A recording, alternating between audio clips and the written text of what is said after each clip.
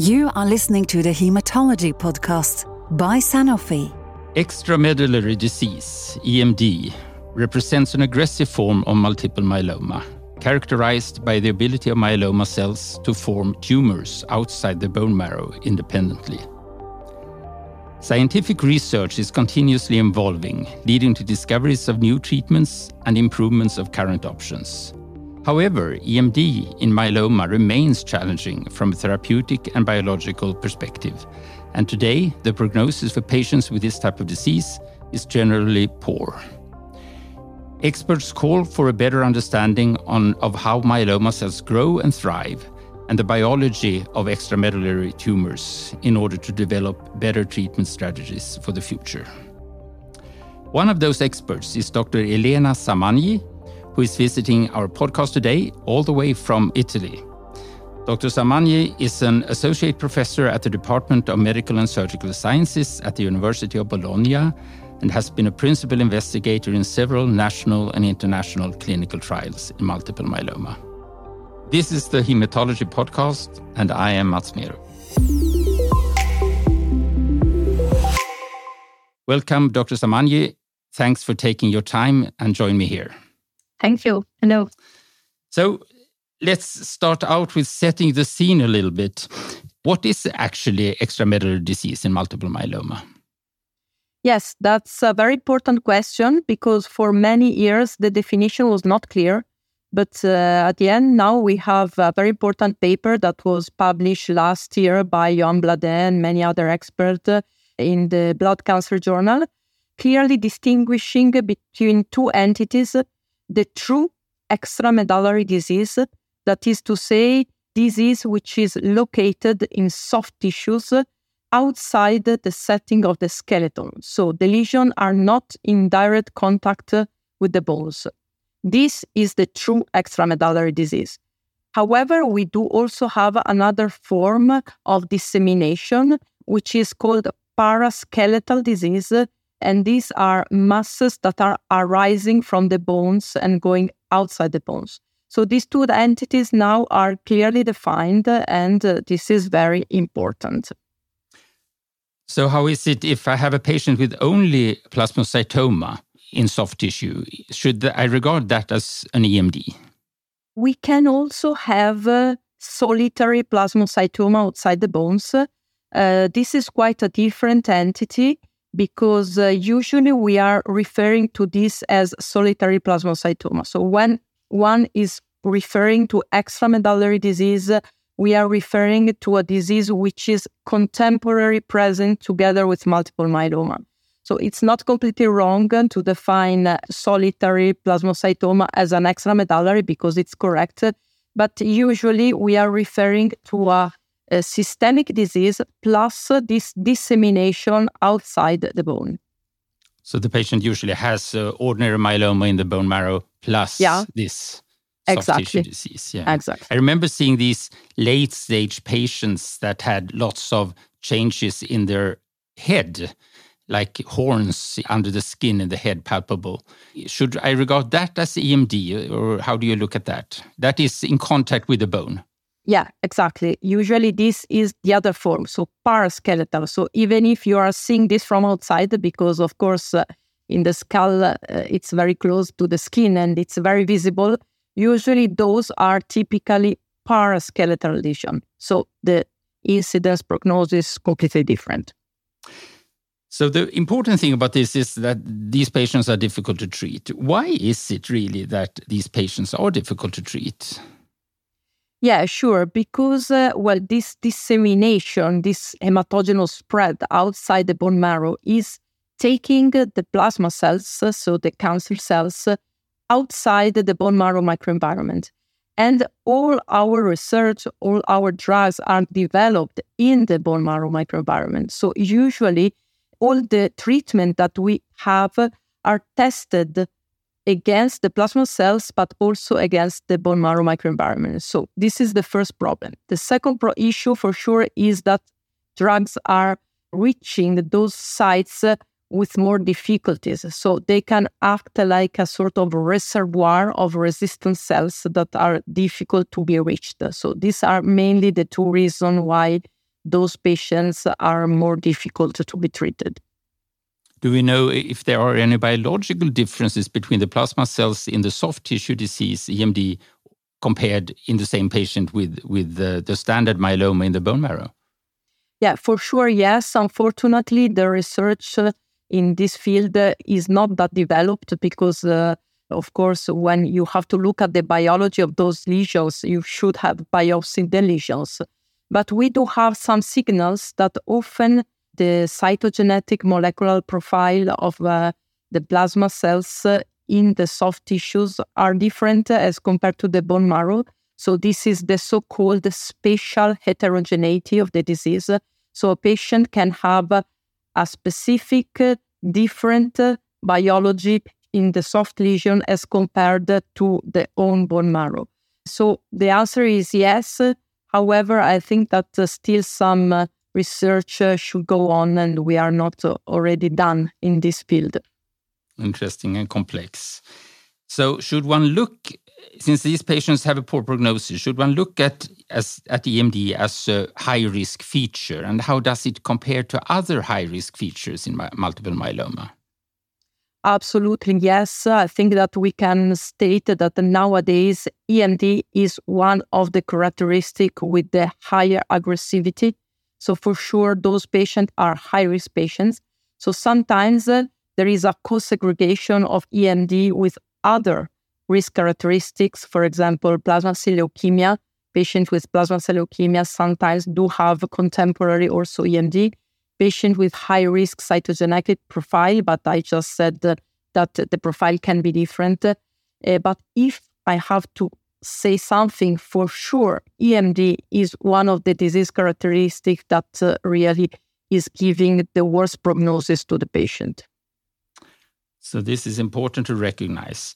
So how common is EMD in multiple myeloma, and when does it come? Is it both? Can it be both at diagnosis and later on in disease? Well, fortunately, a diagnosis is rare, so it's not a common condition. The incidence is ranging between 1.5 and 5%. So this is good, of course, and this is also one of the reasons why it's difficult to identify a precise treatment for those patients.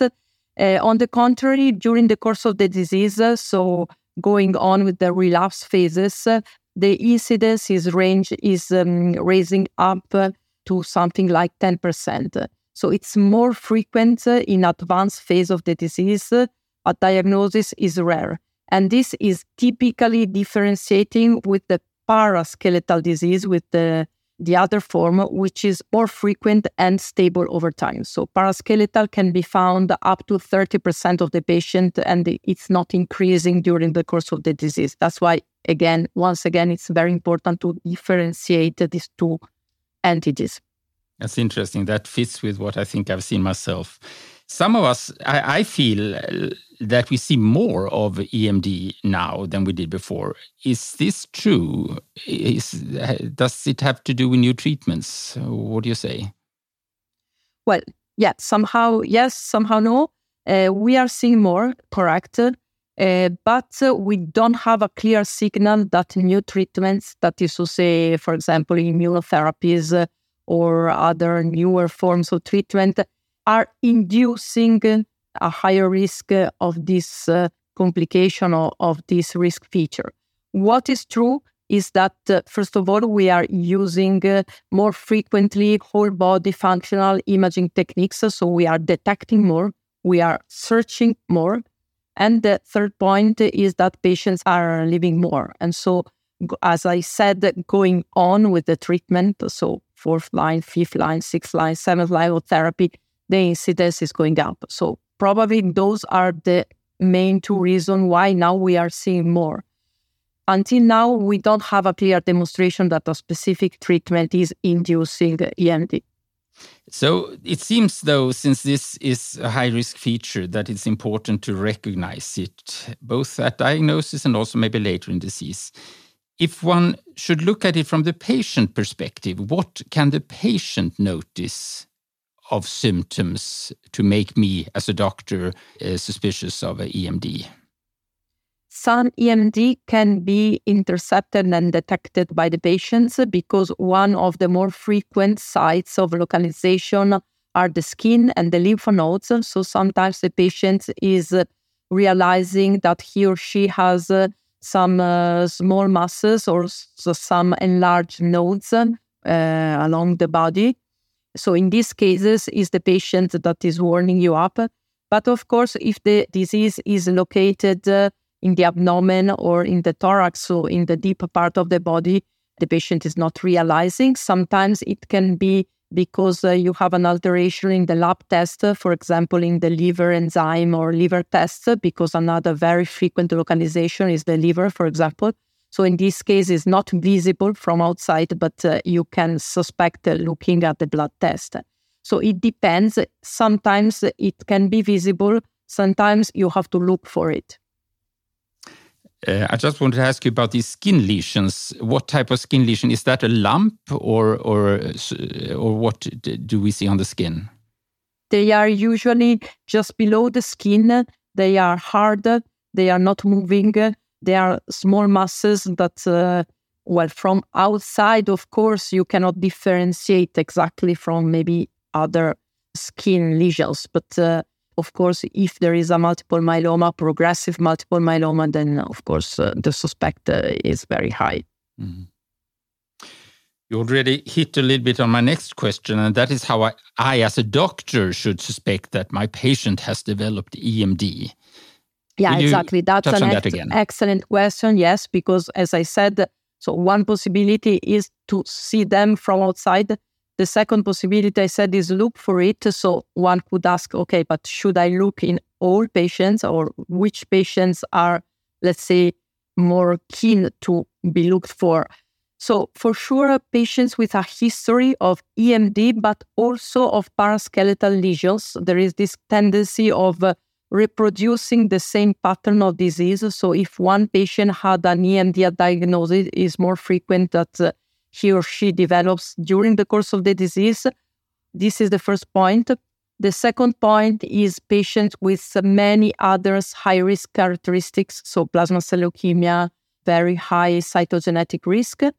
The third point is patient with an elevation of LDH. LDH is not, of course, specific for multiple myeloma, but it can be elevated in other situations, pneumonia or whatever. But in this context, when the LDH is going up, this is a very important sign of suspicion of EMD. So these are mainly the setting where I would look for EMD. And the reason why it's important for me to suspect EMD is that it's not always recognized just on a standard workup for myeloma, right? Correct. So if I suspect EMD, what diagnostic procedures should I do? So for sure, I should go for a very sensitive, modern and whole body imaging technique. So when we were using, for example, whole body X-ray, we are not finding those lesions.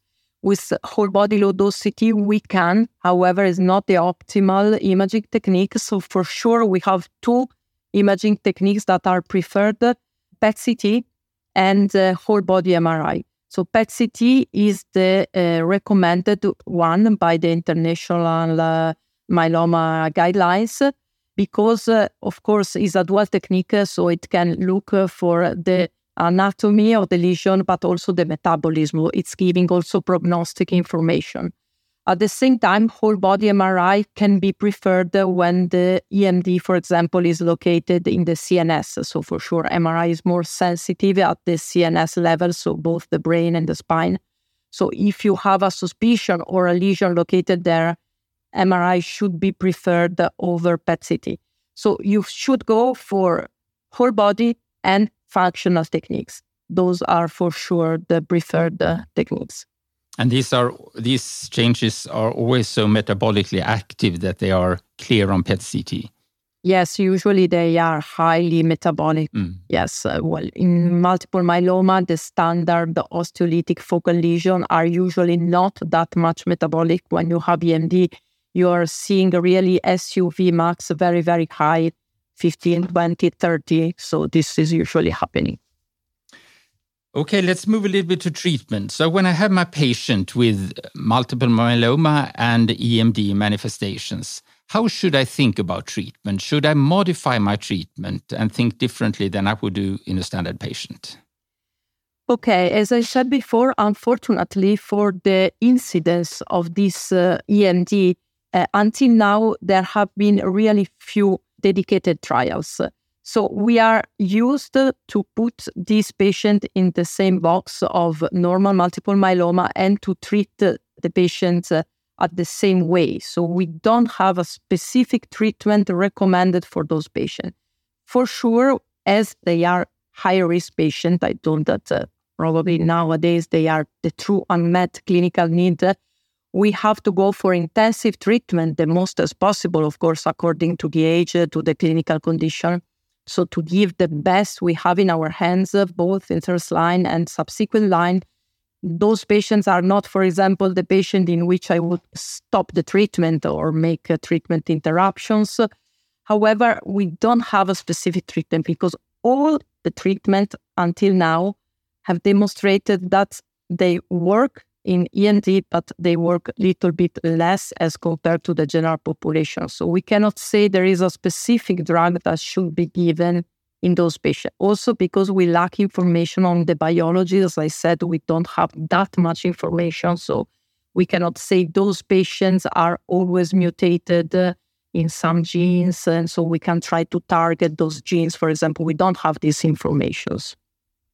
So we know that we have quite a different microenvironment in the bone marrow part of the disease and this extramedullary disease. We have no clear evidence that those different drugs that we have now, that any of them work differently in EMD compared to...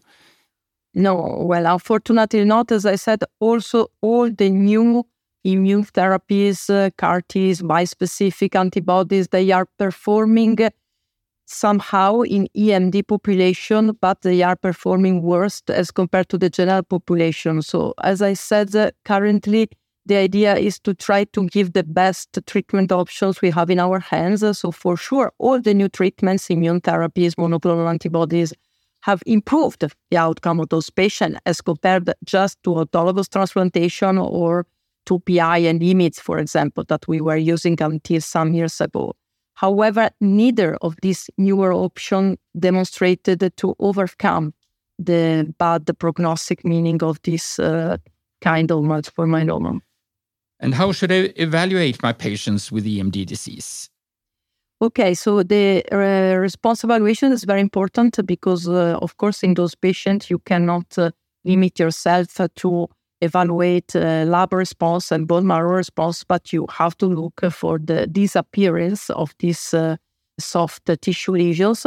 So once again, it's important to use functional techniques because I don't have to evaluate only the, let's say, CT part, so the disappearance of the lesion, because sometimes the lesion is not completely disappearing, but for example, is becoming fibrotic or necrotic. So it's also important to use the metabolic information in the case of PET-CT or in the case of MRI, the evaluation of cellular infiltration. So this is very important. And currently, I have to say that the current guidelines are not refined in this sense because they are still relying on old criteria. So they are sometimes considering only the CT part. So it's important that it's work in progress to, of course, renew and revisit this criteria to join together the evaluation of the metabolic part with the evaluation of the morphologic part. So I can have quite different responses in the bone marrow of the standard myeloma part compared to the EMD part. I have to see them as different entities of the disease. Absolutely, yes. So, of course, often they are going in parallel together. So you have response in both settings, but it can happen that you have a complete negativization of the bone marrow and a not complete negativization in this soft lesion, or even worse, a progression at that level. It is happening, so that's why I'm saying that it's important to have a joint evaluation. It seems that this is an emerging important topic in multiple myeloma. So What knowledge do you feel that we are lacking today? It seems to be quite a lot we want to know, and it's very exciting. How can we better understand the disease and subsequently develop better treatments? Yeah, for sure, we have to gain some knowledge on the biology. So I think that all the job should go on in this regards, so to look better if we can find something specific for EMD. So if there are some genes that are overexpressed or suppressed, on the contrary, that we can target. This is the first point. The second point, we should try in each clinical trial to dedicate a part to those patients. I know that they are not frequent, as I said, but probably to develop a trial only on those patients is difficult because they are not that much. But we can try, or we can try to, let's say, have a subsection in the general population. The second point, probably truly in these cases, the combination strategy is probably the winning. We do have some example, for example, in the bispecific setting with a single bispecific, maybe the results are not satisfactory, but if you are combining two together, for example, the response is improving and also the duration of the response. So as in those patients, probably there is a high heterogeneity in terms of molecular and cytogenetic. If we are using at the same time different drugs with different mechanism of action or different targets, we can try to overcome this resistance due to a sort of an escape. So this is, generally speaking, what I think it could be the best strategy. Do we have any current ongoing trials in EMD, and are there planned trials? They have, to my knowledge, there has been one trial that concluded the enrollment, 50 patients in a quite prolonged period of time, because as I said, that at least it was one of the first attempts to dedicate a specific trial for patients with EMD. Some other trial probably will be planned soon, but as I said, unfortunately, we don't have a lot of dedicated trials. Well, this is an emerging important topic, and this discussion was very interesting to me. I must say it explains many things I think I've seen in my patients before without really knowing. So it's fantastic that we learn these things. And thank you so much for joining me here, and good luck in your continuous research in this field. Thank you very much to you. Bye. Thank you. You have just listened to the Hematology Podcast by Sanofi.